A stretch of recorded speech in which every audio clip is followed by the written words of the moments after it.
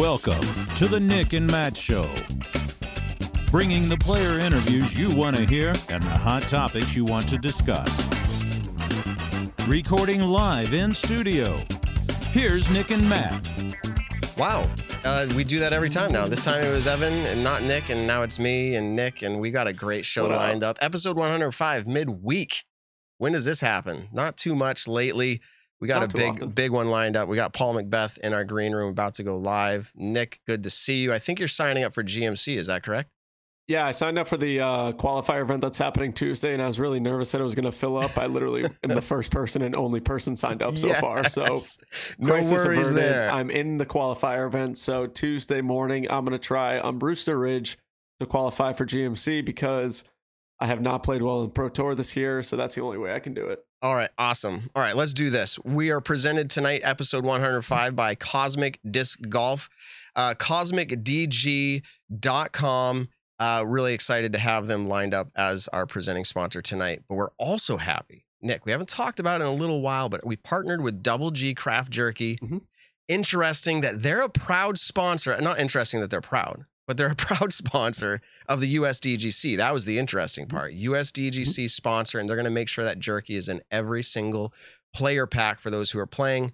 I've also been notified, interestingly enough tonight, that McBeast Barbecue from Double G Craft Jerky is the #2 seller all year. Now, #2, that's interesting because my favorite, it's arguably that, McBeast Barbecue. I think the little spice in there is so nice. Mm-hmm.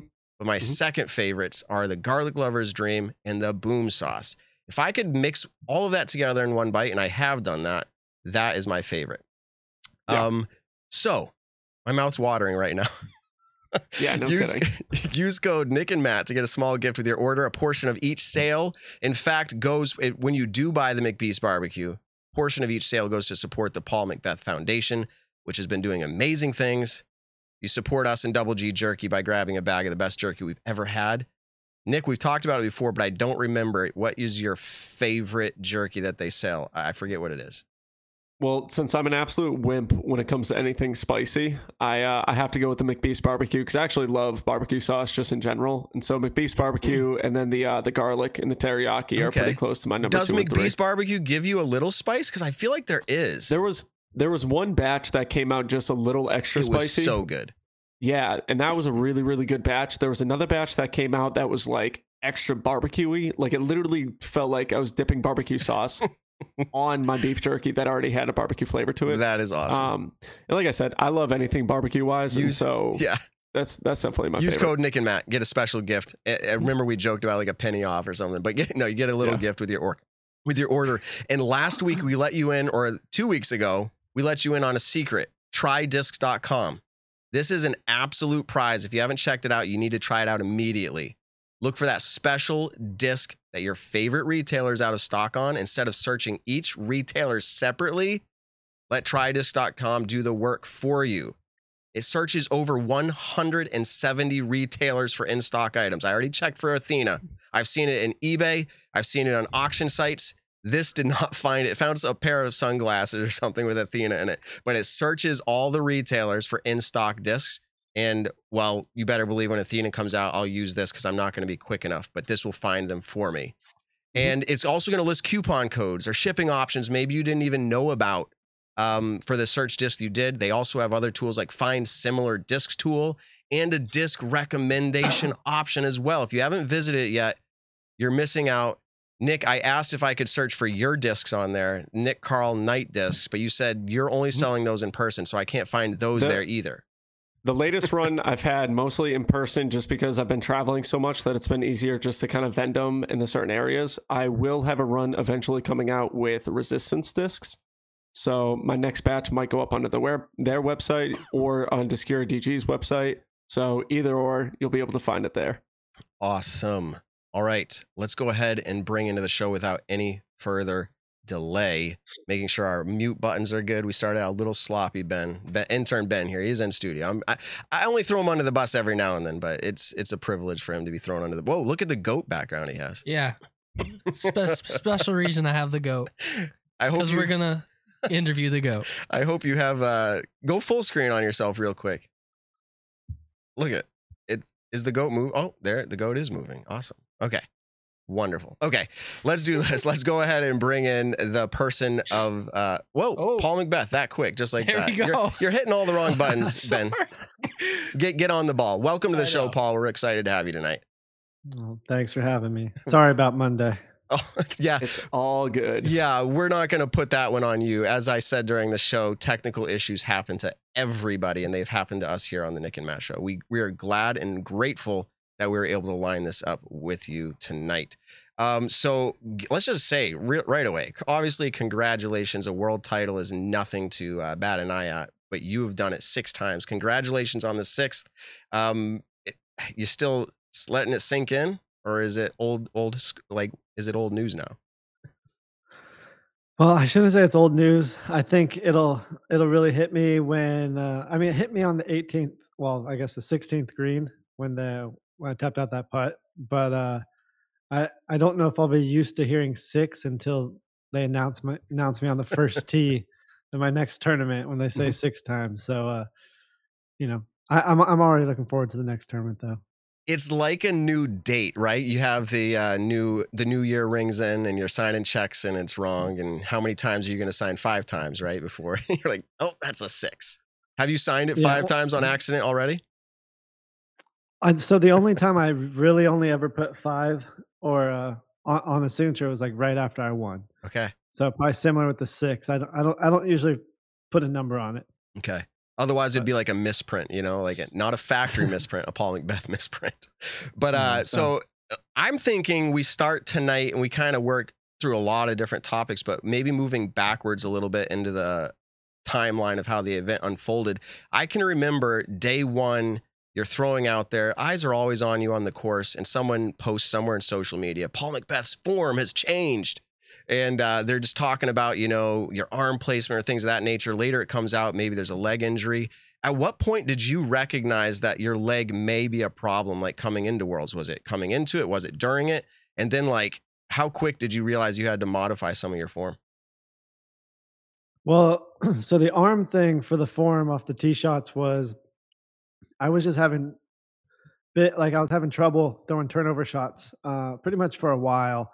But at Worlds, it's a significant shot because you need to turn the disc away from the OB on a lot of the holes. So I was just trying to figure out, it was Monday, tournament starts Tuesday, and I'm like, well, what am I going to do? This is insane. So I thought, you know what? I feel like my left arm's what's causing it. It's getting in the way. So I just pulled it back and just kept it back on the run up. And I was able to throw a turnover. And I was like, I'm going to keep trying this. So I only got to try it at Jones. Didn't do it at Country Club. And I just did it and went with it and just told myself it moves forward. But I think with how people are used to seeing me run up, it was just kind of timing was off, everything was off, so just pulled it off, just pulled it back. So that wasn't injury, but I think, I don't know, something was thrown off there. But as far as the leg, it was just like a severe cramp on the 17th hole in round 2. Round 2, 17. And then on the 18th, so it was the upshot on 17, and then the 18th tee shot cramped up really bad, made me yank it right into the tree, go in the water. And from pretty much that point on, it just never went away. I was actually golfing with Nick today, and I haven't played disc golf since Worlds. And there was a little hill that I went to jog up, and it just instantly knotted up. So it's still, I don't know what's wrong with it. Okay. It was after a really, really good chip. He went to kind of walk the ball in, and then it missed it by about a foot. But he was like, oh, yep, my leg still hurts. Yeah. Okay, so did you know going into the last round that if you were to win, it would have been the largest come from behind victory ever? I think that's what we're hearing, right? 3 strokes is the largest come from behind for the last round. For our World Championships, which kind of makes sense because there was so many final 9s in Worlds. So, it's kind of hard to make up. It's hard to make up that many strokes with only 9 holes to play. Did you hear that stat leading into it, or did you know that yourself that hey, if I do this, it's the... I didn't know that. I might have saw it after. Mm-hmm. But yeah, I mean, since they took the final 9 away, I know it's been me or Rick most of the time, and then no one else got caught. So, like I said, it makes sense that It's the biggest deficit made up in a final round of the professional world championships. Yeah, it makes sense. And I don't want to jump all over here. So, well, let's just go ahead and jump all over. Is there something about worlds or even majors? Because we can talk, USDGC and the number is 17 now, 17 majors for you, 6 world championships. Some people were talking about maybe an off year for you, all this, whatever. We can get to that later. But my question is there something special about majors for you that allows you as a competitor to perform better? Or is it that you're just maybe paying more attention at these events than others? Well, I guess I'll ask you a question. How many tournament wins does Ken Climo have? How many tournament wins does he have? Yeah, just like that are non-majors. The large number. Yeah. 200 310. I don't know. It's just like nobody knows. Like nobody knows. But they know he's got 17 majors, 12 world titles, 5 US titles. Yes. 18 majors, right? Yeah, 18 majors. Sorry. Yeah. There's different numbers floating majors around out there. Is it 18? It's 18. It's okay. 18. 12 worlds, 5 US, and 1 Japan, I believe. Oh, McBeth knows. I think we just looked it up today. Yeah, we were looking it up earlier. But those are the ones that create a legacy. Nobody's talking about how many tournaments Ken Climo won. They're talking about his majors, his world titles, and I think that's so true with so many sports. It's about the rings, the championships, and things like that. And I feel like those are the ones that most people watch. Like when I watch golf, I don't watch the normal tournaments. I'll watch the majors though. The Masters and the U.S. Open and those events. So I don't know. I just feel like those are the ones that I really want to focus on and put a lot of attention towards. But I also love playing the other tournaments, competing. Anytime I go and enter a tournament, I want to win. But I am putting a little bit extra into the bigger ones. Okay. Yeah. I mean, you put extra into the bigger ones. And I think, interestingly enough, you play the other ones. And I think it's probably self-explanatory. You play all the other tournaments to stay ready. Is that true? Like to stay ready and to go? Sure. Yeah, no, definitely. And then, and it's just always a challenge too. But I think with the week in and week out tournaments, what's starting to happen, in my opinion, is they're very similar in a sense. I feel like so many of the styles are the same to where we're playing a specific type of shot more so than anything and not as much focusing on our skills as players, at least I should say for myself. So I feel like I'm going to take a lot different approach going into next year and focusing on like getting there Monday and focusing Monday and Tuesday on field work and the skill side of it versus the course, because these courses don't have anything that's like hidden. Like you don't see local routes. You don't see these things on these courses anymore. It's kind of just here it is, go play it. Yeah, no, that's good. That's good insight. I mean, we've talked about it plenty over here. Like, what is the tour going to look like? How is it morphing? We had Eagle on just the other night, right before you were coming on. And we asked him about like, what's his plans to tour? Because he made a lot of efforts to only hit up the big ones this year. Which, by the way, good job at the European Open. I know it wasn't a win, but you were the only one who could even keep up. And it was epic. So congrats there as well. So you go into a playoff. And you have, at this point, more playoff experience at the World Championships than anybody. This was your 3rd time, if I'm not mistaken. So you already had 2 experiences prior, one being just last year, where in dramatic fashion was forced to a playoff, and then in dramatic fashion, or however you want to look at it, it was an island hole. Did you have any moment walking up to this island hole of this playoff this year, finding yourself fighting off, I don't know how to call it, demons or negative thoughts compared to last year? No, I didn't have any thoughts. I mean, I thought it was ironic that it was the 16th and it was an island hole, but I didn't have any fears or doubts looking back at what happened last year.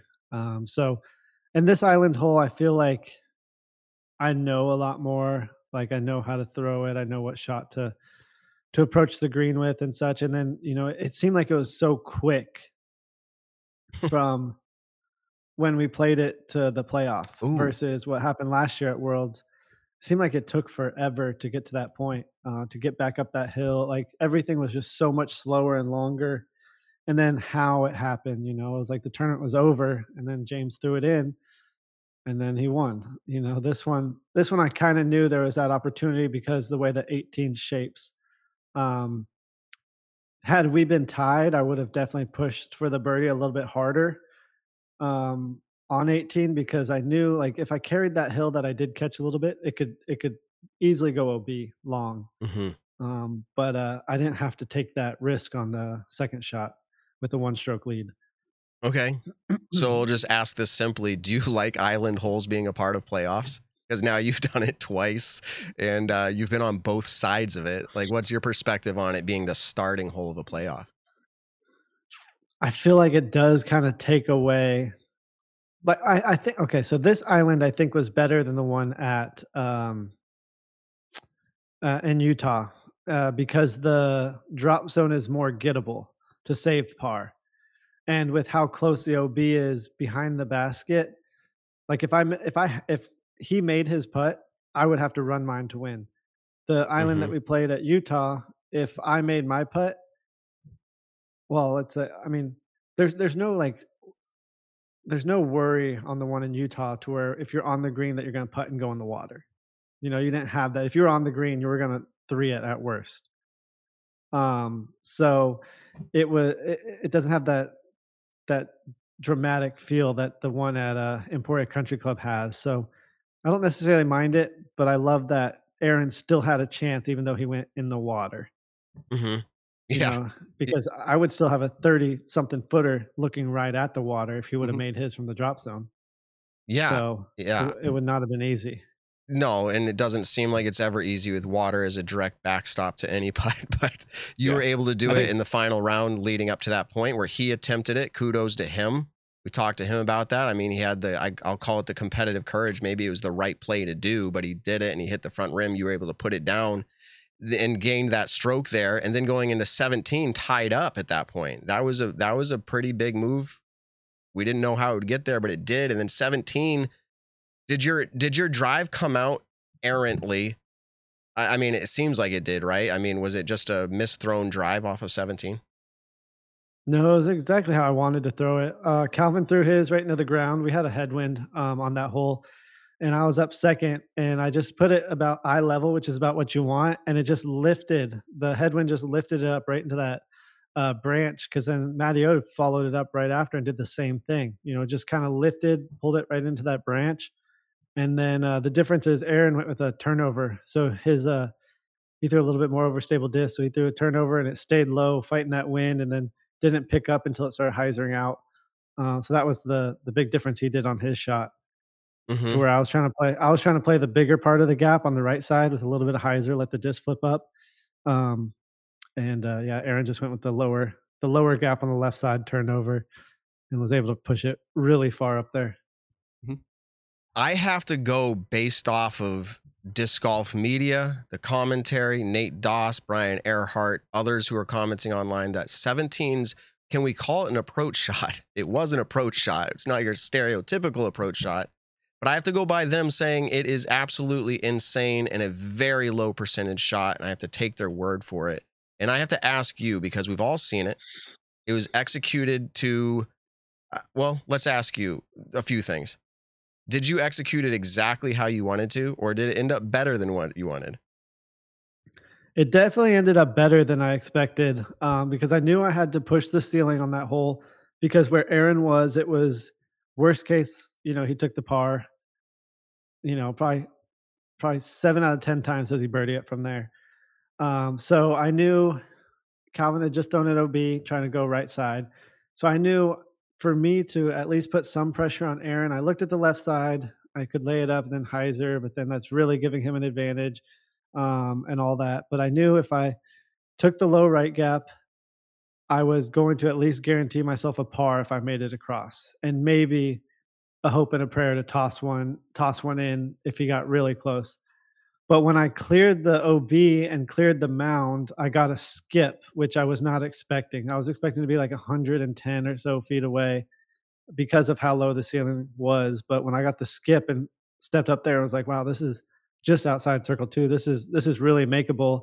And then I saw where his approach was. I said, I could steal one right here. And this would be huge. So I was not leaving my putt short at all. I was going to run it because I knew I had the sticky grass behind the basket. And I was putting into a headwind, so I knew it wasn't going to carry too far past the basket if I did miss. Yeah. So 17, it was insane. Can I ask, if I was to hand you that same disc, I mean, you could have that same one, which I'm assuming is the right one for that shot. Mm-hmm. If I was to hand you that 10 times in a row, how many times do you execute? Not how many do you want to? How many do you actually think execute to that same placement? Out of how many shots? 10. You get to do it 10 times, and we're watching with a camera and maybe a gallery. I would need that wind, and I would need the skip to get one. Wow. Because there was other ways I could have attacked it, but that would seem like the safest one. Like I could have probably went cut roller and did all these weird things, but yeah, maybe 1 out of 10 if that, because I think I might have caught a leaf on the ceiling. So to get it that high, it needs that height, it needs that power. And then I didn't even have good footing on it. I was in like a little dirt pile, which was very slick. I had to check my footing about 4 times before I threw it. Mm-hmm. And then I was just like, you know what? Like, this is the shot of the tournament that I need. So if I slip, I slip, and that's it. Or my foot stays in the ground, I plant, and I get to pull this shot off.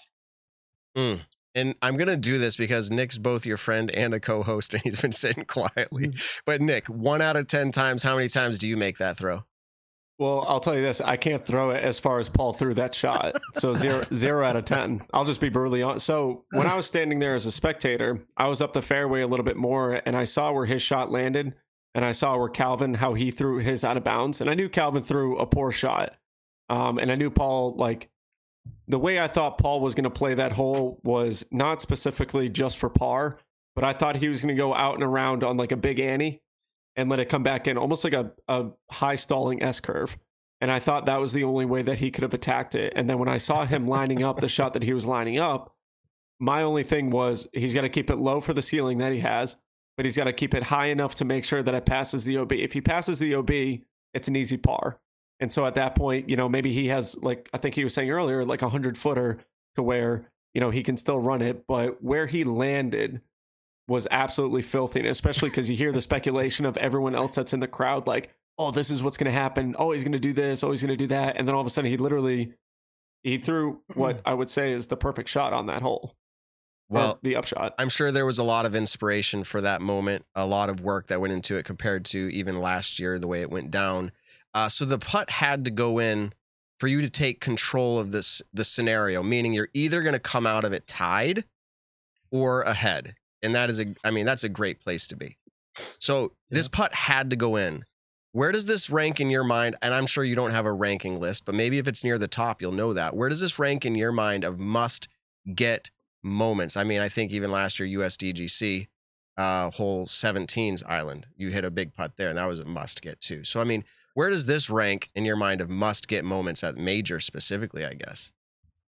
Well, so as far as must get, I don't think it was a must get. Okay. Because we had 18 and we would have been tied. The one at USDGC was a must get because I didn't know the scores. I didn't know anything going on at that time because of the UDisc issues that were going on. But I knew it was going to be a big one if I made it. I knew I was going to be in control if I made it because 18, I knew if I threw my forehand, like I said, that upshot, I could have given more height if I wanted, but I didn't want to carry long BOB. So it was definitely a really big one and gave me control going into 18, which was huge because I didn't have to push that hole if I didn't want to. But if I missed it, then yeah, 18 would have been a lot higher pressure for sure. But it was definitely one of the biggest putts of my career for sure, moment wise. Okay. And then stepping up to 18, you have a putt for the win. And that's a great place to be as well. How far do you put yourself outside from the basket? And what was your mindset attempting that putt? So I think I was about 45 feet. And I think that's the first time I've ever had a putt where it's like, all right, you make this, you win the world title. I know I've had some other playoffs like the one against Ricky, but every putt was that moment. This one was literally, if I birdie this hole, I win the world championship. So I wasn't laying it up, but I knew I had the tailwind / right to left coming off the lake, and then elevated basket. So I knew just put it high enough, but not too high because I don't want to carry over it. And then I thought the wind would lift it a little bit, and it didn't. So it just went right into the cage, a little low left. But yeah, I was running that one the whole way because his was guaranteed. Um, but yeah, it was definitely something I thought of when I was like, all right, like you make this putt, you win the worlds in some dramatic fashion. But yeah, I don't think I would have ran it any other way. I don't think I would have trusted putting it any higher than that with the breeze that we had. Okay. Yeah, I mean, I happen to be standing in the Atlantic watching it on my iPad, and I'm thinking to myself, he missed low, but I was like, I feel like I know your game. I've watched you for 15 years, and I was like, he tried to put that in the middle, like, right? I mean, you tried to put it in, but you were erring on the low side, is what you're saying? Yeah, because I thought the wind was Okay. gonna lift it up coming off the lake. You know, it's kinda blowing up the hill, blowing off the lake, so that's lifting no matter what, and had that basket been normal height, it probably would've been so much easier in that situation. Mhm. Because then if I don't hit anything, you know, at least if I'm aiming low and it lifts, I'm gonna hit the basket versus aiming a little bit high, to where if it carries over, who knows how far that's gonna go past, and then Aaron's the one sitting in the driver's seat, and I have to make another comebacker, so I wanted to hit something if it didn't hit the bottom of the basket, like going in. Is there any moment, and I asked you this earlier when we kind of jumped the gun and talked about the playoff a little bit, was there any moment here where you were thinking of, and I think you answered earlier, no, but walking up to this approach shot on 18, thinking like, I can't let what happened to me last year happen. Like, was there any experience gained from that where you're like, I'm going to make sure that like this can't be like stolen from me? Well, the positive was he had to go first. Right. So if he threw it in, I knew I could get up and down for birdie. So Right. seeing his hit the ground, I knew just don't throw it out of bounds. Just Mhm. don't go out of bounds, and you know, worst case we go to a playoff. He talks don't lose about, it. yeah, we had him on an interview in not replacement of you, but after your technology didn't work, we were able to line him up, and he mentioned that his body almost couldn't handle the fact that he had to make like an 18-foot, 20-foot putt there on 18. Like, I can imagine with your experience, it might be a little different, but were you feeling and fighting a lot of nerves in that moment of having or trying to hit that 18th putt? The one in the playoff? I mean, the one specifically the one 18. Like he said, Yeah. his like body could barely take it. I'm just curious, in your mindset, were you calm and collected? I mean, as much as you can be for sure in that moment. And it's just like everything slows down time wise. Like you don't Wow. know how much time's going by. You could be there standing there lining it up, and it could feel like, wow, I've been here for 30 seconds. Like I need to putt whether I'm ready or not. Wow. I think that's the biggest thing that happens is you don't know how much time is going by to where you feel like, all right, I need to go because I'm getting probably close to 30 seconds right now. But it could only be 10 seconds and then you rush something. So am I like, yes, I'm nervous in that situation, but I know how much cooler it'd be if I made it. You know, like I want to take that time and be like, "Oh, like this moment, if I make this, people are going to erupt versus it doesn't sound that it's not that fun to hear people just like, oh, you know, like, Yeah. so, um, so I mean, I don't think it affected my putt at all though. If anything, I feel like it makes me give it more. Um, you know, I think if you watch like the putt on 16, um, you know, after I made that stroke up after he'd made it, it Right. was like on the heart and solid. Like like I don't feel like I'm like leaving him soft in those moments. Like I'm really putting something behind him. It sounds like maybe, and I can explain it this way, maybe the clutch gene. There's something there where you step up to the moments. It's interesting you talk about time slowing down because, again, I hate to bring it back to Gossage, but he kind of mentioned that as similar to you in that moment, not being sure, like I hit the putt and now like, what is happening? Like, I'm not even sure. Like, it's a weird body experience is what it sounds like to me. And it sounds like you have a lot of experience with that. Let's go ahead and take it. The playoff happens. He throws his shot OB. I guess right before that, the coin flip. Did you want to throw first or did you not care? I didn't care. I had my shot made up. I knew what I was going to do. I'd just done it a little bit before. And I knew in the playoff, I was going to put it on the island but I was gonna throw it to the back wall. Like I didn't care as much this time and the reason why is because I played with Aaron the day before. I played with him that day, and he laid up he made it on the island, then he laid up. So that's just showing that he didn't have the confidence on that putt or on that green. And then he made it the final round, and he ran it, but he didn't give it a full go because of the headwind. So I knew in the playoff, even if he put it on the island, he was going to be nervous no matter where it was. So I knew if I went first, I could knock it down, or if he was up first, he was going to be thinking about the things that happened prior, and just overthinking it a little bit. So I think that's kind of why he came up a little bit short too, is I think he was trying to put it closer than he had the previous 2 rounds. That's some good insight, Paul. We asked him that question, and that's what he said. If I was going to say, if you tune back to Monday's episode, for anyone listening in the chat right now, you can kind of tell with how we were talking with Aaron is that he had said he missed that putt earlier in the round. He said his putting that whole day had been a little bit shaky from 20 to 35 feet. So his main goal was to get it a little bit higher so that he wouldn't push the wall as much. So getting him into a more comfortable spot, 15 to 20 feet, almost for him solidifies the birdie. But with that, turns into more margin of error of getting a zone higher up in the air. It's not going to push as far. The stability of it is going to hyzer out. And ultimately, that's what happened. Oh, yeah, I didn't watch, so that's okay. Yeah. It was interesting to hear from his perspective, though. Yeah, he was trying to put it closer, and I can't judge it in hindsight for him, but it seems like maybe that's what lost it for him. But long story short, and you did the right play. Yeah, and I think if you go to that final round, all his misses are in the same direction. I think they're all into the headwind. So that would be like hole 1 that's facing like to the left. So yeah, I think all his misses were headwind, and the island was into the headwind each round. Okay. The putt coming back, I should say. All right.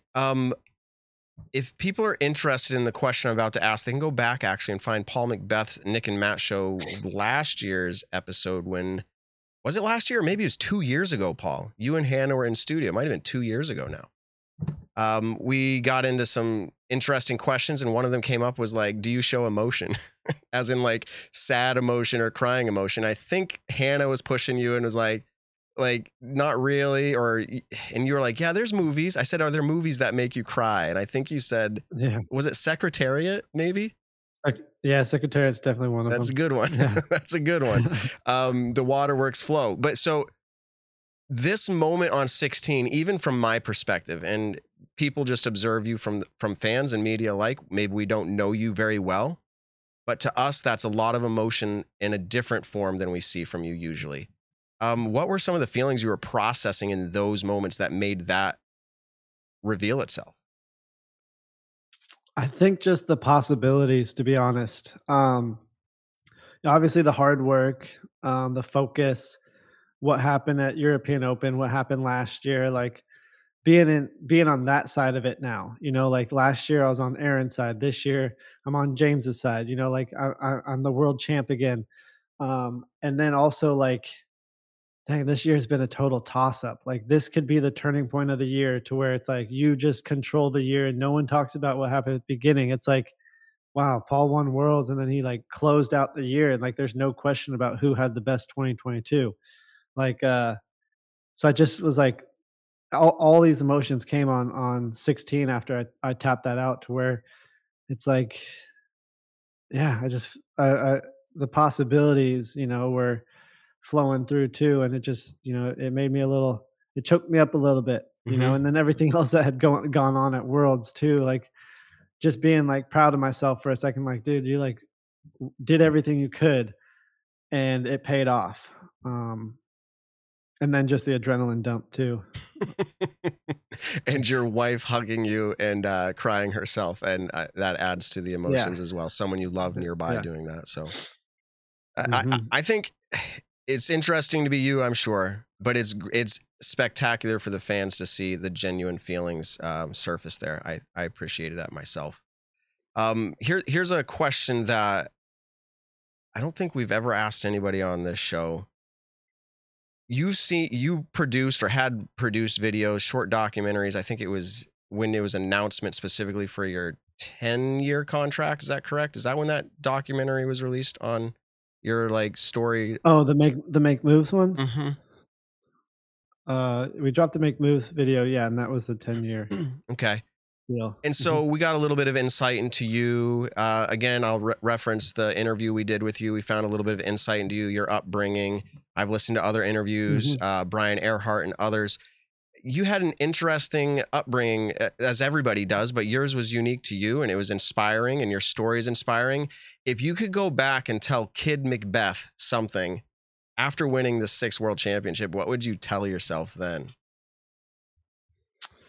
For like, are you saying like to win more world titles? I don't know. Like... I mean, if you're standing there right side by side with your 10, 11, 12-year-old self, and you talked about sports and not being the biggest, not being able to perform maybe to the expectations of some of your coaches, you always felt maybe like, I'm putting words in your mouth, a chip on your shoulder. But here you are today, 6 world titles in, having the life that you've earned. What would you tell yourself? Like, just looking at yourself right now. I mean, is there anything you'd say? Oh man, I guess maybe just write more things down that happen. Instead of just trusting your memory, because people are gonna want to hear the story later. So it's gonna be hard to sit down and just try to remember everything. But I don't know. I don't think there's anything that I would say, because I feel like it would change things. Let's assume it doesn't change anything. Yeah. That's okay. Yeah, I your don't know. 10, 11, 12-year-old self, you don't feel like needed to hear anything is the point? Or do you feel like there is anything that like you could inspire yourself with? I know it's a weird question, but just curious. Hey, like keep putting in that hard work. Like you're going to get 6 world titles. No, you don't want to know that, do you? No, probably not. Because then that's kind of intimidating. Like now you got expectations, for someone. So I don't know, maybe just learn, the nutrition and gym side of things before, to do the longevity side of the sport, like that's the stuff I'm still learning now and I enjoy it, but could it extend my career longer? Maybe, but it could also burn you out quicker because you feel like you're doing so much more work. But I don't know. I don't know if there's anything right now that I would say, even if it changed or didn't change something. Interesting. Time travel is always a weird conversation. I just sprung that on you, and in the moment, I understand that. I appreciate your response there. So you mentioned in your post-victory speech, because you were asked about it in relation to Ken Climo and the legacy that he has, as well as now you're, making your own legacy in 6, and you're getting closer to maybe matching the records, right? And the quote more or less would say, I wish Ken was more present in the sport. How are fans supposed to interpret what you said there? I mean, they can interpret it how they want, but what did I mean? I just think it'd be cool if he was more present in the sense of like just being around the sport. Like looking at other sport, watching basketball. You'd see Bill Russell, before he passed away, he'd be at the NBA playoffs or the finals, or he'd be just watching, and people would be so excited to see him. You'd see LeBron go up and say hi to Bill Russell, or he's at the awards, when they're handing out MVP trophies, they're handing out, the NBA championship. You'd see this with football, with the Hall of Fame, and like you see these people that so many players looked up to that are in the current generation or the generation before, or like I feel like nobody knows who Kenny is. Like nobody knows who, like I don't know, like I just feel like it's just like you just hear a lot about him but you never see him. And I don't think it would be too hard for him to be at these events, and people think that I'm like saying like, oh, he should start playing like Scott Stokely, or Barry Schultz or things like that. I mean, he obviously has some physical issues that he's working on, so I don't want to see that. But I would also say, like, I watched, golf, and you'd see Arnold Palmer, he'd do the first hole at the Masters, or they'd do that little par 3 thing, and they would televise it, and they would just show these legends. And I just feel like that's something Kenny could do, like so many players that got into the sport, especially during and post pandemic, like I've never even seen him ever. So yeah, it'd be cool. It'd be cool if he was more present. And I think it would mean more too when people are talking about this major record or the world titles and things like that, to where you can put a face to what people are trying to compare me to, or what I'm chasing. Right. No, I understand So that. Do you have plans? Do you have plans to always be a part of the sport? Have you thought about that? I mean, I know you're in it right now competing, but like, have you thought about the long term, what that might look like? Well, definitely. I have a line of discs with my name on it, more so than just a signature disc. Okay. And I'm doing course design, and I'm doing, with my foundation and the growth of disc golf and all that. So it's like those are all things I want to dive even more into once I'm done playing. Okay. And that could be something that allows me to stop my career sooner and have like a true retirement, or like this is the last year I'm playing these type thing. Mm-hmm. Yeah, I mean, there's some arguments out there, and I'm not here to echo them all, but the idea of like maybe he didn't have the same opportunities back then, and maybe now there's difficulties, but just again, concisely, you just wish people knew who he was, and maybe if he had the ability, he'd be at these events. Does that sound right? Yeah, and I think there's so many opportunities still for Ken Climo. Like I went golfing with Nick today, and I wore a shirt, and it was an Arnold Palmer shirt. Like, yeah, great point. He can still be around and be a legendary course designer that people are paying, $10, $20, $30, $100,000 for him to come design a course in their home state or their hometown or whatever. And like I don't know if that's something he's ever thought about, but he is still so relevant in disc golf. But yeah, I just think there's so many more ways that he could be a part of it too. Okay. I mean, even going back years and years ago, we talk about how Ken Climo was doing commentary at the USDGC. I think he was on the 17th green doing it live. I mean, the amount of insight that Ken Climo could bring to the game. And I remember thoroughly enjoying his commentary at USDGC all those years ago. And I know the PDGA or the Disc Golf Pro Tour, the Disc Golf Network, I'm sure would absolutely love to have Ken Climo on as a commentator. With how often we've seen commentators kind of rotate in and out of the whole program of things at DGN, I think Ken Climo would do an incredible job at it. I think a lot of people took that comment, kind of like the sentence that you had said, of just like they took it in such a negative way, and it wasn't saying I wish he was more present in play wise. Like it was just more like more involved in the sport, where we know he could be, in a sense of like, I'm sure the opportunities would arise. Yeah. And I guess the one thing that does annoy me is that, he wants to be present. He wants his titles to be talked about, his majors, etc., his career. But he only shows up when people are talking about worlds, and then he'll get on Facebook and he'll just like talk about himself the whole time. It's like, but what are you trying to prove? Like, get out here and just be present. Like, we would pay for comment that on stuff on Facebook. We would pay for that. We could do the match, and I know it wouldn't be a straight head-to-head fair situation, but I heard him in another podcast. Shout out to I don't know if it's Rest in Peace now, but the Running It with Nate Sexton podcast, but where he was interviewed, and he thought he would have a chance with the same discs in the woods. Like if he could go back to the same disc and we take in the woods against you and others, he thinks he has a chance. So that's great, but we'd love to see that content. You're right. I mean, it would be pretty interesting to see. Well, yeah, and I'm not trying to play against him or anything. Like he's 50 something years old. Like, yeah, like it'd just be great to see him. Yeah, and have a presence in disc golf and not just someone that people talk about. And if he, what I was gonna say is, if he wants to just disappear and kind of just live his life and not be so, that's fine. But just don't come on Facebook and start saying all this stuff about how you're the greatest and look at what I've done, look at what I did, blah blah blah. Just if you want to just kind of disappear and live your life, just leave it alone. Where am I missing this content? Does he? I think maybe I'm friends with him from a while ago. It's also his. No, it was from last week. Okay. Oh, really? I think he shares a Facebook page with his wife, I'm assuming. And anyways, I gotta find this content, Paul. I don't know. I get tagged in all the time. So of course you do. That's how I see it. Of course you do. So well, I got a couple things. Yeah. Just kind of talking about, we ran through the end of the round, which is obviously one of the most important parts, the playoff and everything like that. I kind of want to go over a couple comments that you had made after your win, of just talking about how you played that final round. And one of the reasons I'm saying that is more Like you had said, I went out and I played Aaron's game that last round. We talked about it with Aaron on Monday, where he said, look, like he noticed that you were doing that midway through the round. He's like, he's literally now throwing the shots that everyone at this tournament should be throwing. It's just a lot of hyzers, keeping it in bound, not pushing too far for distance wise. Like, tell us about your game plan going into the final round.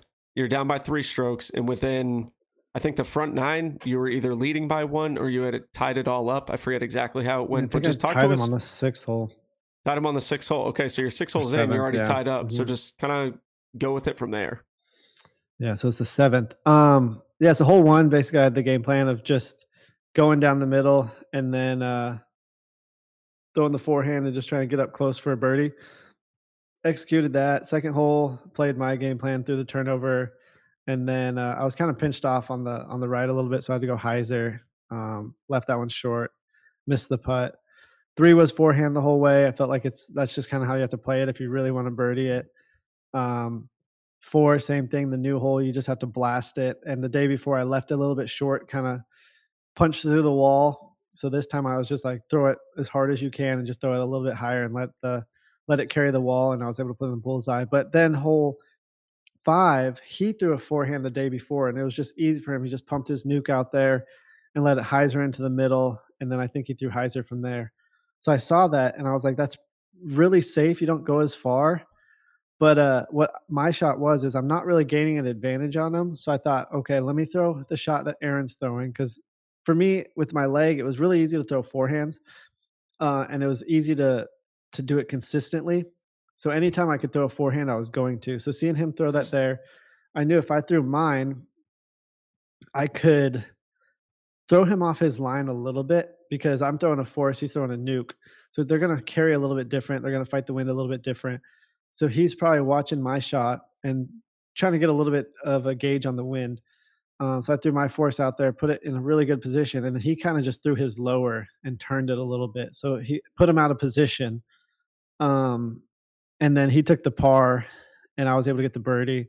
And the next hole, he would struggle on 6 because it was his first backhand of the round. Mm-hmm.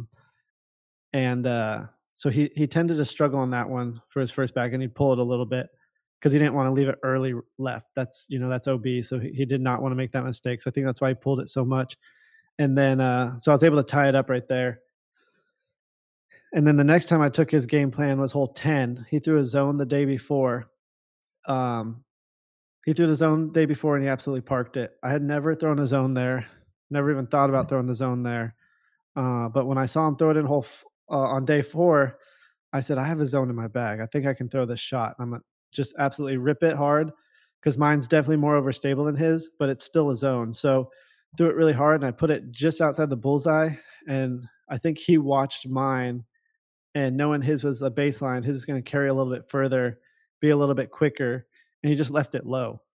He didn't clear the hill, and it kind of put him out of position to where he had to take the par. And then the last time I think I took his line was 12, threw the forehand up and over the bush, and just cranked it. But that's kind of one you just want to take a par. But I knew he was going to play that way. So I knew I wasn't going to lose a stroke there. And I can't really gain one going up the middle. So I just was like, all right, I'm going to make this hole a wash. We're just going to both par it and push. And then, in 18, I know he threw a forehand. So I knew I could really push mine out there and get it inside of his, because he was throwing a nuke, which was a touch straighter. Mm-hmm. Okay. We've seen, and I don't know if this is actually brandable or not, but McBeast moments. Is that brandable? Have you tried branding that McBeast like mode or anything? I've heard of McBeast mode. I haven't heard of McBeast moments. So. Oh, okay. Okay, good. There's a new YouTube channel like highlights for you, McBeast mode or McBeast moments. McBeast moments. Yeah. No, someone else is doing it now. I have to hurry. Ben, get on that. Quick, type it up. Hannah, quick, get an account. What do you call it? Trademark it. Quick, patent it. All right. But I was going to ask. Let me ask the question on McBeast moments real quick. We've seen McBeast moments come out this year where it's like, okay, final round or this round, and people will talk about it and they'll say, here it comes. Like, he hasn't been playing that well. Maybe some fans are thinking you're having an off year. So I have 2 portions of this. Are you having an off year? And I know the win, changes the whole conversation. But up to this point, are you having an off year? Or do you think it's just partly where disc golf is at, where it's hard to maintain a level of dominance like used to be? Well, I don't think I'm playing to my potential or what I should be playing right now. So that's one right there. And I don't know. Like, yes, I'm not having a year that I've had most year like a year I've had in my career, like most years in my career. Like I have an elite series win, I have a major win, I have 2 A tiers, I got a lot of second places, a lot of top fives. So it's like it's a career year for a lot of people. A lot of people who have played disc golf, like that's a career year to win a major and elite series in the same year. So I think no, I'm not playing to my standards, but I don't think I'm having a terrible year in a sense. So it's definitely not the year I want, but I know there's still 4 more big events coming up. So if I play really well and potentially win a couple of those, I think that whole narrative changes in a lot of people's eyes. Absolutely. All right, Nick, that was my question. I know also, a lot of people. Go ahead. I was going to say, you guys don't have anyone doing stats, do you? Evan, so here's the deal. And I'm going to throw Evan under the bus. He's afraid of you. And when he found out we had the show lined up, he said, I'm out. He's messed up your stats too many times. So Evan Kearns from Statman, though, no, he's not on tonight. We can reach out to him. I think he said he's available on call. So if you have something, I'll send him something. What stat do you need? Yeah. I'm curious, who has the best major finishes this year? I know I have a first, a second, and a ninth. Is there anyone else that's done all top 10? Oh, okay. I was going to say, can't count Dickerson because he didn't go to Europe, right? He also didn't take top 10 at this one. We'll see. We'll see if we get a message back quick enough. I've sent out not the bat signal, the stat signal. I'm just curious. Dang, we got another brand. Stat signal. We got to use that eagle gif where it's like Statman, don't get on it. Yeah, nice. I have that gif. But okay, so Nick, that was a good follow up there though. So I've sent out a text to see if we get that back. Evan wasn't able to make it tonight midweek like this, but Nick, what'd you have? He said 90 seconds, so he's actually looking it up right now. He posted it in the chat. He probably is so mad I called him out. Yeah. Evan, we love you. One of the questions that the chat's kind of been going up about, we've been talking about it a bunch lately. I've harped on it because I don't care for long, wide open courses. But people are wondering, do you like the idea of the two worlds courses being somewhat similar in the sense of they're more open courses, not super wooded, not technical, as you might say? Do you prefer that in the openness aspect of it? Or do you prefer, I'm trying to look at, Overthrow actually said it in the chat, and I want to use the wording that he did. So let me see if I can find it really quick. Does he like courses that allow for high percentage hyzers on each hole, or would he rather have courses that force lower percentage shots? So just in the sense of, I guess, more difficulty in it. Yeah. Well, the thing I don't want to say about these courses is nobody bid for Worlds. They were the only bid. So we can't say anything about the courses. Like they're the only people that wanted to host. So they were the best course. They were the number one to play on.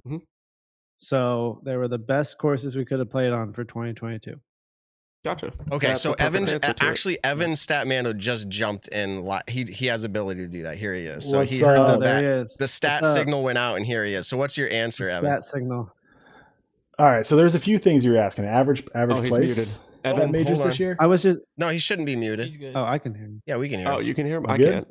What? That's okay. We'll let him talk. So if we're doing average place at majors, Paul McBeth, you are the best, but tied with Matt Oram, who's only played 2 majors, at an average place of 4.0. You have 3 top 10s and 3 events. Let me just sort by top 10s. Is that what it is? That's what I was curious. If anyone that's played all 3 has gotten. Yeah, so Calvin has 3 top 10s as well. Oh, nice. There's a few other people with like 100% top 10s. Good. All right. I wasn't sure. But the only other person this year with multiple top 10s is Matt Oram, who has 2 from 2 events. I'm assuming European Open was the one he missed. What, you said Calvin had 100% top 10s? Yep. 1 top 5, which would have been Champions Cup, I'd assume. Gotcha. Because he finished 6th, I believe. Did he go to Europe or he did not go to Europe? This has him at Europe. He finished top 10. I can't remember his exact place. Nice. Evan. Yeah, so Calvin's been having a great year too, and he's got 2 wins. Yeah, that's interesting to look at. That question was insightful, Paul. But we sent out the stat signal, Evan. Apparently you were available, and we just, have to have Paul McBeth on to get you on. No, I'm kidding.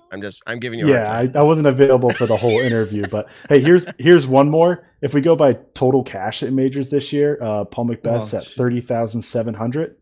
The next highest is 15,500 from Dickerson, but he's only played 2. He missed Europe. Yeah. Eagles at 14,690. Okay. Yeah, I think I almost got a $20,000 lead on the money.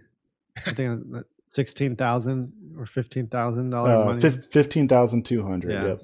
Well, I know money's a weird thing to talk about, but what do you think about the payouts increasing the way they have over the past few years? I mean, we saw the championship go to the record ever, $250,000, but Worlds here, highest Worlds payout ever of $200,000, but you only see that over the last 3 or 4 years. I mean, if you go back and before that, it's all like less than $100,000 or right around there.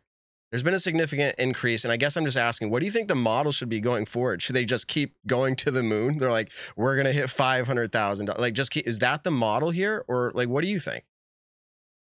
Well, so when we had our players meeting at Worlds, they said one of the biggest contributions to the payout and purse being so high is the spectators.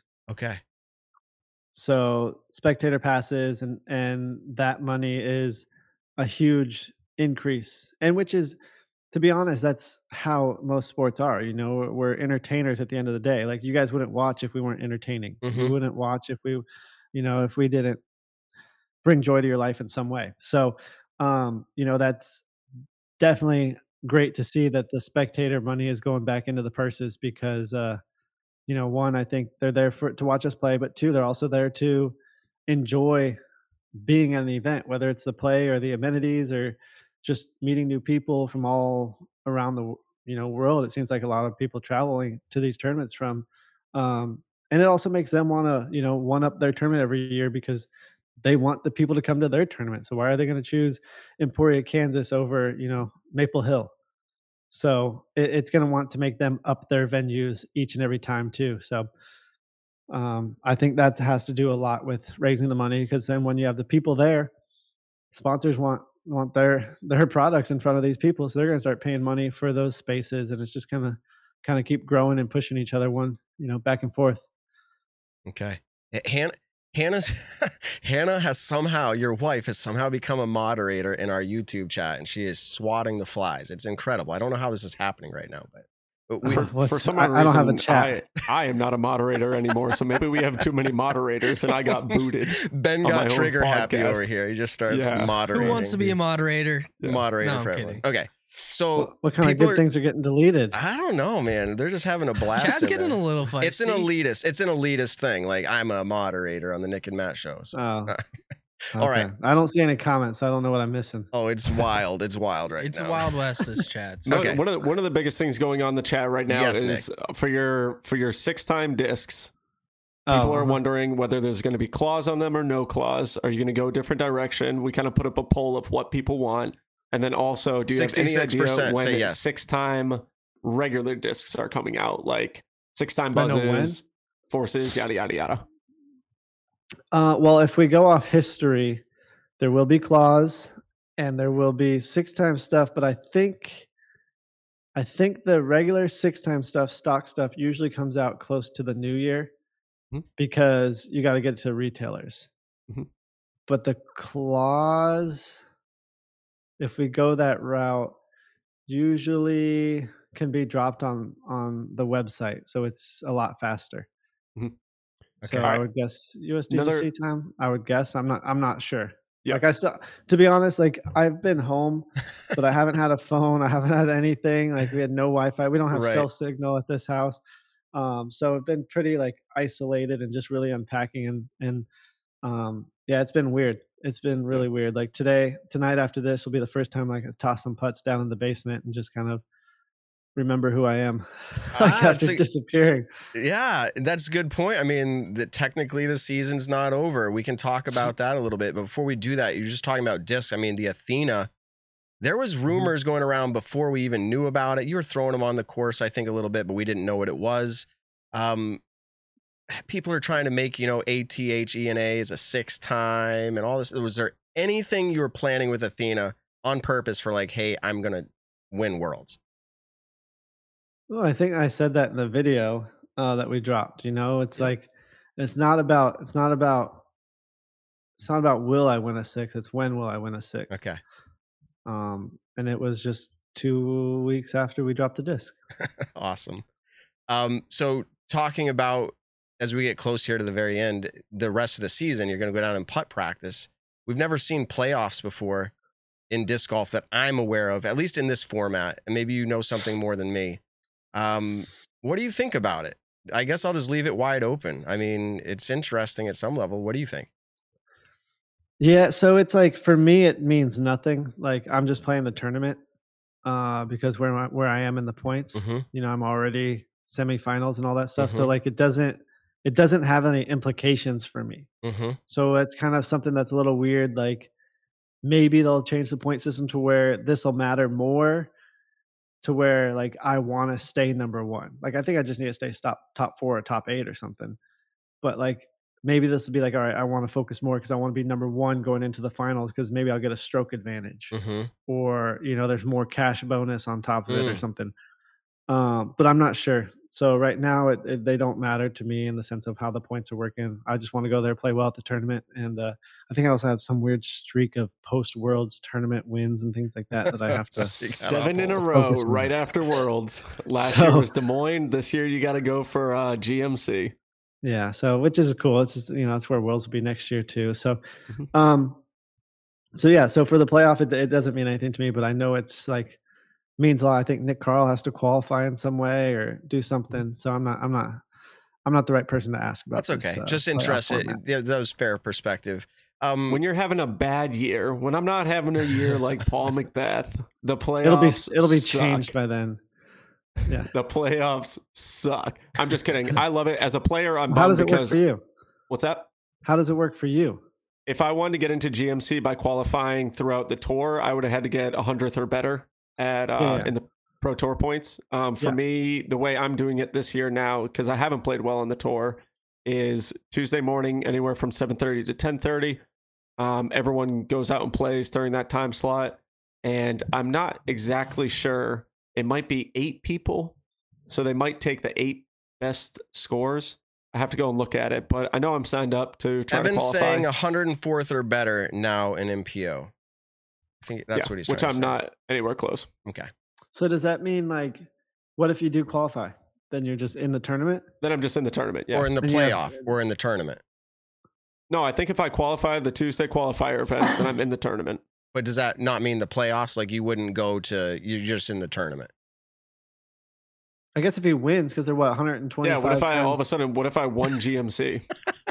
Like, there's a lot of big what ifs there, but yeah, if you do, maybe there's Tuesday qualifiers for Maple Hill, and luckily a bunch of us are staying at my parents' house for Maple Hill. So. Amside this weekend. I know you got. I'm not allowed to play Amside. I already won it. They're letting them get into MPO.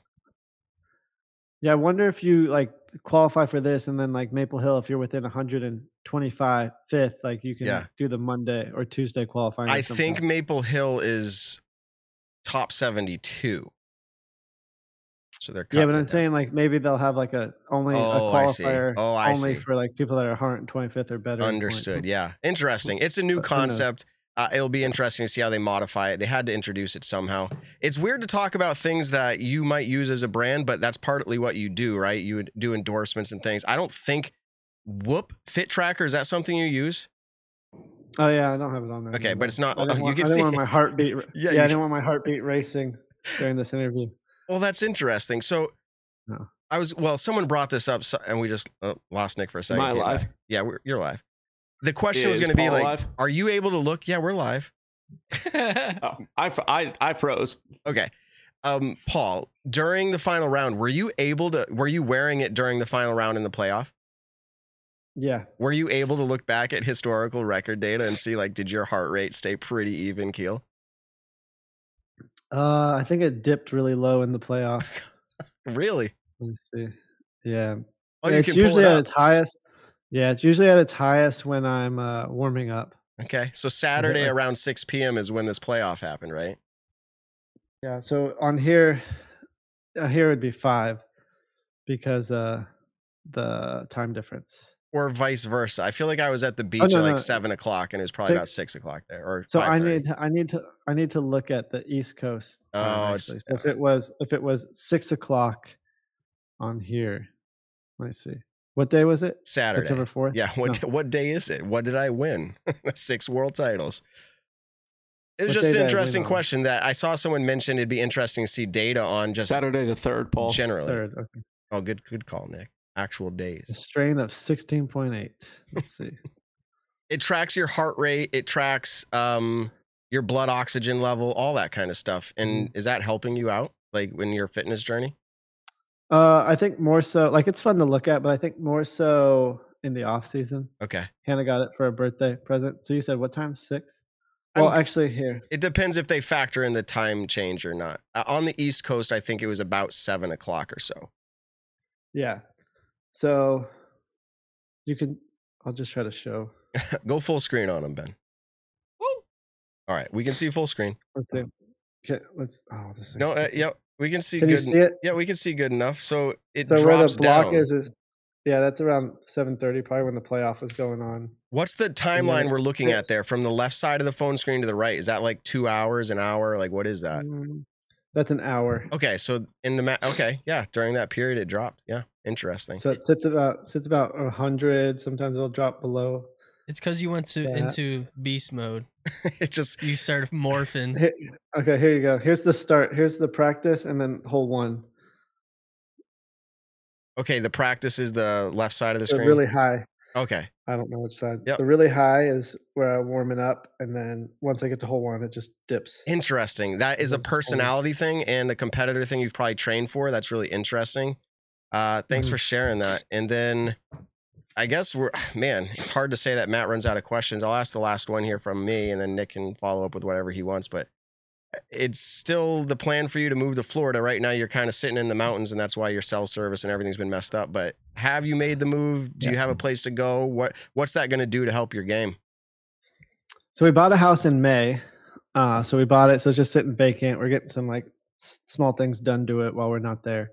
And then the plan is to move the week after Pro Tour finals. And then we'll sell this house that we have here. And then we'll probably get like a small house in a neighborhood here. So we can have one in each, because Hannah's family still lives here. Mm-hmm. We still have a big draw to this area. My brother lives here, and we like this area. Like, honestly, like maybe once I'm done playing, retired from playing, I might come back up here, and we might live here permanently. Mm-hmm. But right now, for my career, like I need to being here. What it's like is if there's a good sunny day in the winter, like you have to go out and play. Right. You have to. Like it's like you have to go out and play. You don't get the option because it's, like last winter it was freezing, it's like 30, 40 every day and just like cold, windy. Mm-hmm. But I want the opportunity to where if I'm in Florida, it could be sunny all week. And if I don't want to play that week, I'm going to go do something else. I can wait till the next week and still go out and choose to play and train the way like on the course and stuff like that. I don't want to feel like I have to like take these opportunities and go practice because it's 45 and sunny out. So that's what I think it's going to help the most. And then I'm just really excited to be back at the beach after, growing up in Huntington Beach. So really looking forward to being close to the ocean again. All right. Yeah. I mean, I think what you said about if it's a nice sunny day, you have to go out and play. I mean, I'm from New England. Absolutely. Mm-hmm. I mean, if it's just the way it is. You don't get in as much practice opportunities for sure. Yeah. And then the off season, so much training too. It's like, I don't want to just feel like I have to go out there. Mm-hmm. I want to just, so. Well, whoever buys the house you're in now is going to have internet. Yeah. Well, the internet's great. Yeah. Like the internet's great. The cell signal at Verizon, not good. I've heard like AT&T or T-Mobile, I don't know, some other. That's right. Phones are really good out here. You're not there enough. Nick, do you have anything else to ask before we let him go? I've got one last question, and it's a question that literally has probably come up in the chat between the 1,000 viewers we have, probably 10,000 times. And it's a question that I think has come up on the tour throughout the whole year. You've slowly been reworking your putt, and we've seen throughout this year that you've had kind of numerous different putting styles. what is going on? What is clicking? What are you trying to do? Are you trying to find your 2015 form? Like, the question's been asked 50 times tonight, and I want to make sure people get somewhat of an answer. I have no clue about the form. I'm just trying to putt with whatever feels the most natural, whatever feels the most repeatable, and just be consistent. Because I feel like any putting form could work, whether it's me or anyone else. It's just how consistent can you do it? So I'm just trying to figure out what I can do the most consistent, and whatever feels, really natural is what's easy to do over and over and over and over again. So, not trying to change anything. But if I could remember what 2015 was like, then sure, I would love to go back to that, and just where I had no fear and just feel like I could make anything from anywhere, which is how I feel in the circle this year. Like, I feel like I've been putting really well in the circle, but it's carrying it beyond that. Like, even the Worlds this year, I missed 3 putts in the circle, the whole Worlds. Like, I don't think there were many people that putted better than that. So, did the trophy make it to your mantle? I think we've seen that in a documentary or video before. Did the trophy make it back already? Well, there was 2 trophies. Oh, that was I was literally just about to say, this is my last question. Are you allowed to show the second trophy that no one saw? Yeah, I'll go grab it. Okay, go 2 up while he grabs it.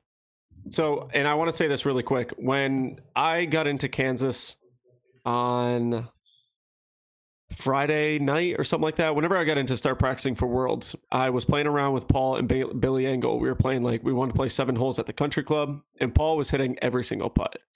And he was like, Nick, he's like, I don't think I'm going to miss a putt all Worlds. And he's like, but what's really cool is I know I'm going to hit the putt that matters. And when you kind of look at it, hole 17, all of a sudden he hits the massive putt that matters. So, anyways, he's got it now. So there's been a lot of conversation about the trophy. I mean, we don't. Is this exclusive? For a Nick and Matt Show exclusive. This trophy, we've never seen it. So if you have it there, I mean, yeah, let's show the. It's 2 parts. Okay. So this is the bottom part, and then this is the top part. And etched for our listeners, it's an etched glass base that says Disc Golf World Championships NPO, and sitting on top of it is a glass ball that looks like the globe. Wow. Yeah, so it is the globe. It's got Antarctica and everything on there too. So it's got them all. Is this the one that's going to be displayed? Yeah, I don't even know where the other one is. Say no more. It's just interesting conversation. It was heavy too. Yeah. Like, it was a huge chunk of steel. But yeah, it was out here. I don't know what she did. Trophies are good, Paul. Trophies are good, this one's right? On display. To remind yourself of what happened, but you're not playing for the trophy. It's just a bonus. Nick, on the other hand, he plays for the trophy. I play for both. Dude, if I win something, I want to be rewarded with something in return. And money, yes, don't get me wrong, money's incredible. It's a great trophy. But I'm playing for a trophy and cash. I'm just messing with you, Nick. Hey, look at that one. Hey, go full screen on that one, Ben. This one was on the floor right here. So it's an interesting conversation. I don't think I have bad taste. I mean, it wasn't, from certain pictures I saw, it looked weird, but that's a solid piece of metal. Yeah. And it's all metal. This is metal. I could literally probably just putt into this and nothing would happen. Just go put it downstairs. Just putt into it. Wow. Interesting. Well, at least we know, I can't say for sure, but at least we know the money didn't all go there. Hopefully it went to the payout, which now went to the Paul McBeth Foundation, which, if you're still keeping up with that, you've probably donated over $70,000 now to your own foundation. This year, yeah. Nice. 71 or something now. Great. Yeah. So whatever the PDJ earnings is the donation. Yeah. So, awesome.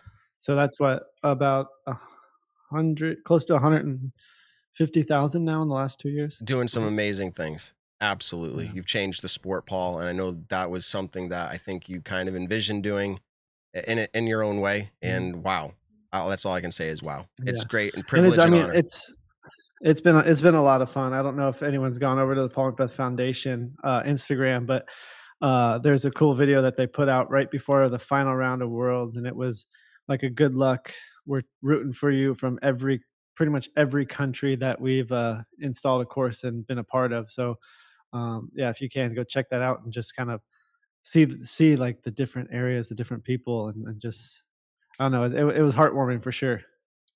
Paul, on a personal level, I say it's an honor and a privilege for multiple reasons. I have a connection to you because you invited my son onto Team Innova back in the day. And that to me, and I'm feeling like I'm getting emotional here. I'm going to hold that one in a little bit. But I would just say to me, the opportunity, my sons could play disc golf. That's great. They knew about it. But like, to me, that was a great opportunity. And I know my sons now, and just so you know, Tanner, world champion Tanner, he got invited on the Team Innova with his brother. And so it's like the ripple effect, Paul. And I just, again, personal level, thank you very much for those opportunities that you've done there. So appreciate it. Yeah, Tanner didn't cry when I met him, though.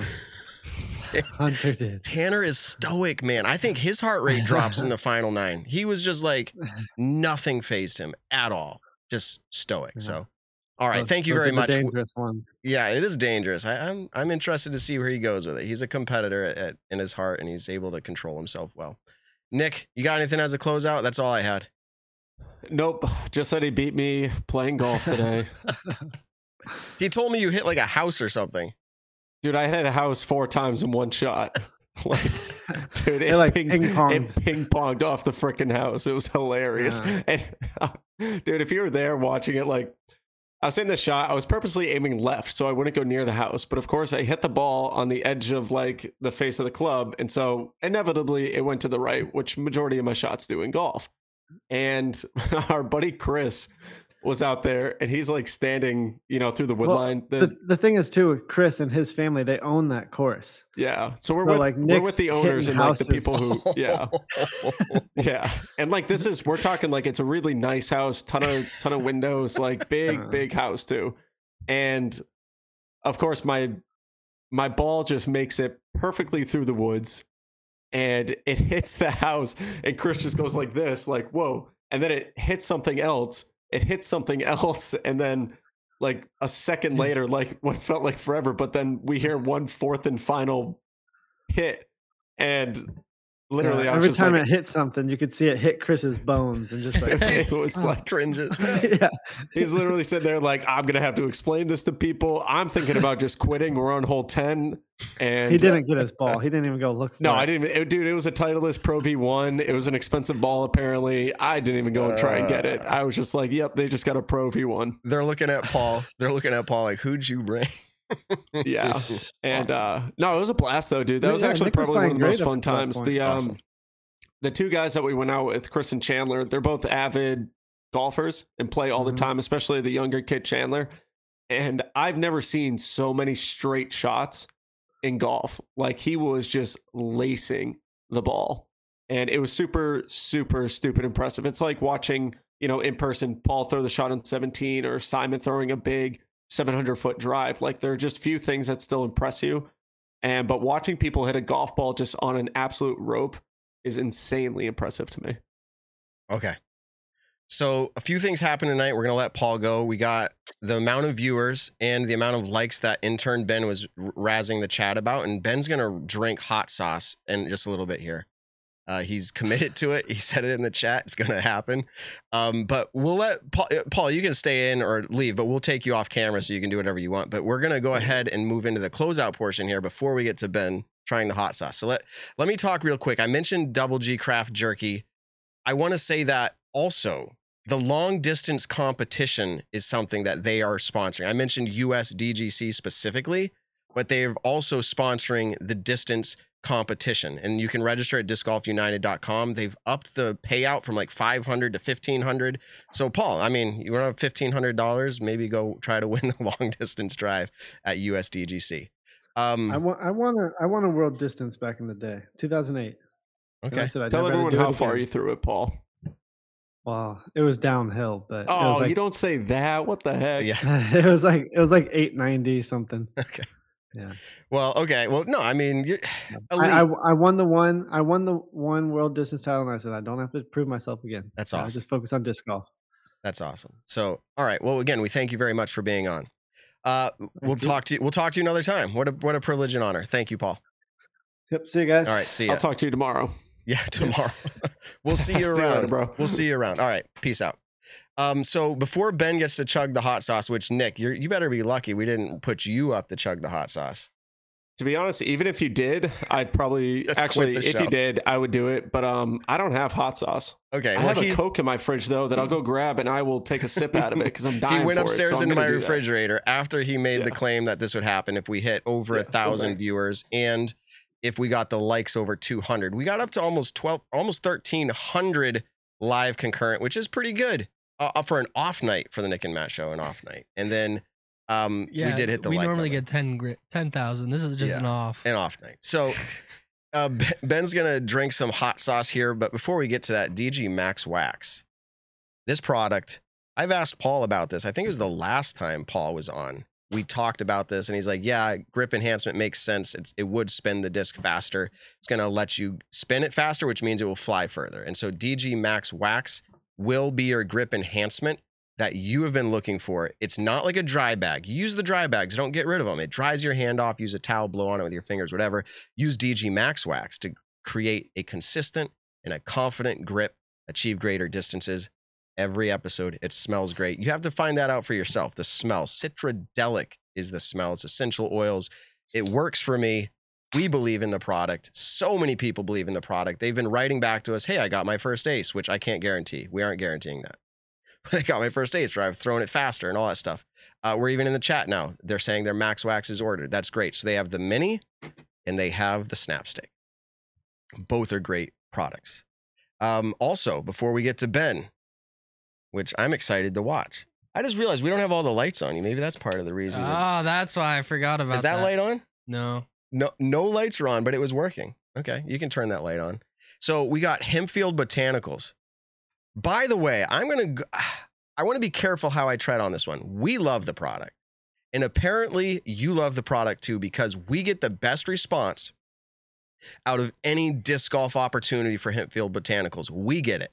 I was told our listeners are the best when it comes to Hempfield Botanicals. There are still some of you who are sitting on the fence or you just haven't purchased it yet. I can't tell you that this deal is going to last forever. Use code Nick and Matt. You get 20% off.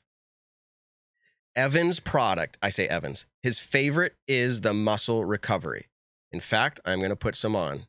I've always talked about a little tendonitis. I've worked towards it. I've tried to get it fixed, but it helps me get through the flare-ups.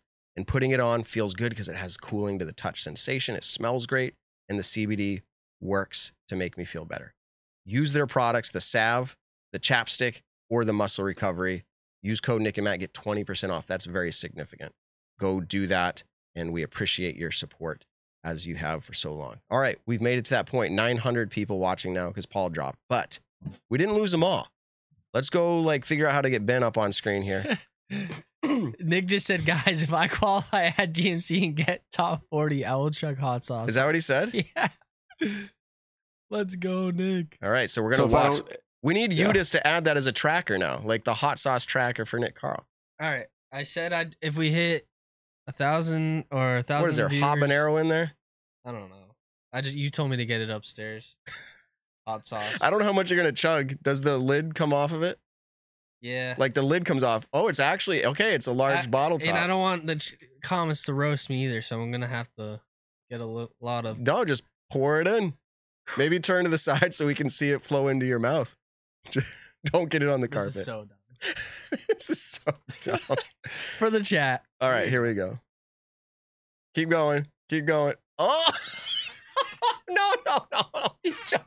He's got a mouthful then. It's too much. It's too much. Okay, Nick. What do you think, Nick? All right.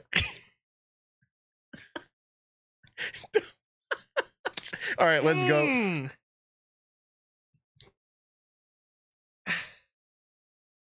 Oh my goodness. So it's much just sauce. A nice Coca-Cola. There's nothing better. Nothing better. I gotta go get it, Izzy. Than a nice cold Coca-Cola.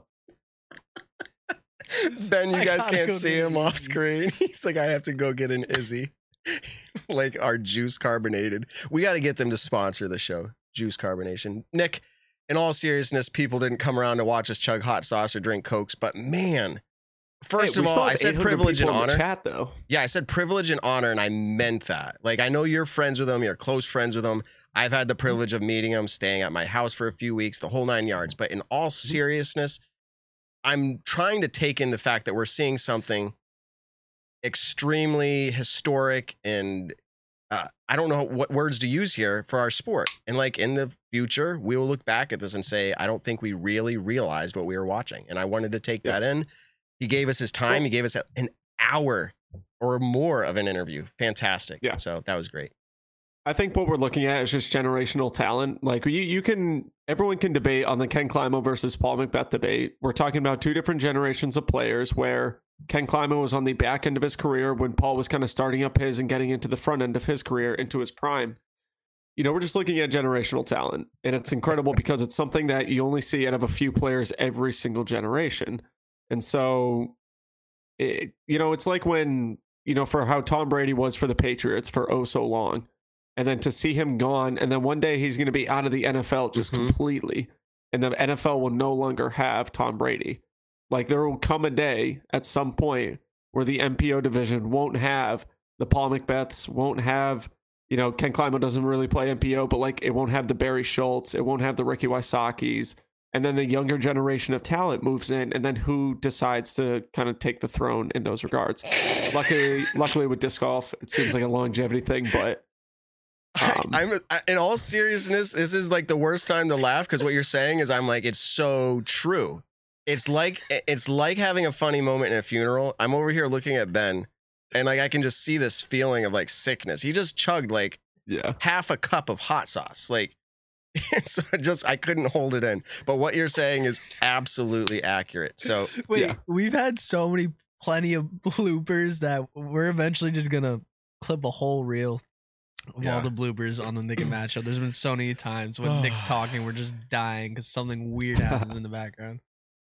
I will say this. I don't know if we really touched on it on Monday night, but a ton of people are asking why we haven't gotten Kristen Tatar on yet. Where is Kristen? Where is Kristen's interview? We've tried for like a year. Oh, yeah. Yeah, the scheduling just hasn't been able to work out yet. She's hella busy right now with traveling. They went all the way to Pennsylvania. Anyways, the week of the MVP Open, we are going to do another big show, multiple people live in studio. It's going to be a great time. Kristen Tatar did say that she wants to be one of those people. So we will be able to get an in-depth interview with her when it comes to her winning her first world championships. And, who knows? Maybe we do one midweek next week when we're all up in Vermont. Maybe her and I can link up and get something set up with the show. But don't worry, we do want to have it. Yeah, no, I mean, my wife's heritage comes from Sweden. And so that's in their neck of the woods. Getting Kristen in studio, it could be kind of neat. My wife could try to correspond in a language she doesn't know. Kristen's great with English, obviously. But yeah, it'd be great. We're going to have her on. And we'll probably have on a few others, I would assume, as we get closer because they're going to show up in town where we're located. Well, let me ask the chat this, since we have so many people in the chat right now. In a couple weeks, when the MVP Open happens and we have a bunch of people live in studio, who are some guests that you would want to see so we can reach out to them now? They want me to face Calvin face to face. And I'll tell you Calvin face to face. Calvin and me are bros. Like he's hung out here, but maybe not since I've called him out so many times. But we'll do that. I'm thinking here also, we're going to have different shows as we get up here. People, this is funny, Nick. Like, people that listen, we obviously talk about Maple Hill a lot. But when I showed up to Maple Hill the other day, one of the grounds like managers there, he goes, dude, when people show up to Maple Hill, they'll ask like, dude, like, where's Nick and Matt? It's like their studio, like up here in this game room. Like, no, Nick and Matt don't have a studio on site. Like, that's not like we talk about Maple Hill, but we don't live there. We don't record there. So. I wish I did sometimes. All right. But what an epic interview. I'm glad we pulled it off tonight. For me, this is 4 nights of disc golf talk. Sunday night is a prep night for a show. Monday night is Nick and Matt, then league night on DGN, and now tonight. Same with me, Matt. It's what are we doing, Ben? We're partners. I told my wife, guess what I'm going to do tonight? Talk about disc golf. So, all right, everybody. We made it to that point in the show. Nick, it's weird. Evan's not here, and we had a weird off night with an amazing interview, but you're closing it out, so take it away. Everybody, thank you for tuning in. This has been such an incredible show. This reminded me of last year's interview with Paul, the amount of activity in the chat going on and the amount of people that were in the live audience. Just super, super grateful. Incredible interview by Paul. Congrats to him 6 times. That's awesome. Don't forget to hit the like button. Don't forget to, if you aren't already subscribed to our YouTube channel, The Nick and Matt Show, go ahead and subscribe to it. Give a like on the video. Check us out on all your favorite podcast platforms. Tell someone you love them this week. We'll catch you in the next one. All right, I'm going to start it out by saying, Ben, you're weird. No, you're awesome. Then My stomach hurts. His hurts. Evan in the chat, you're awesome. Nick, you're awesome. Peace out, everybody. Peace. The Nick and Matt Show, a disc golf podcast designed for you, the disc golfer. Find the Nick and Matt Show on your favorite podcast platforms or join the conversation live on YouTube.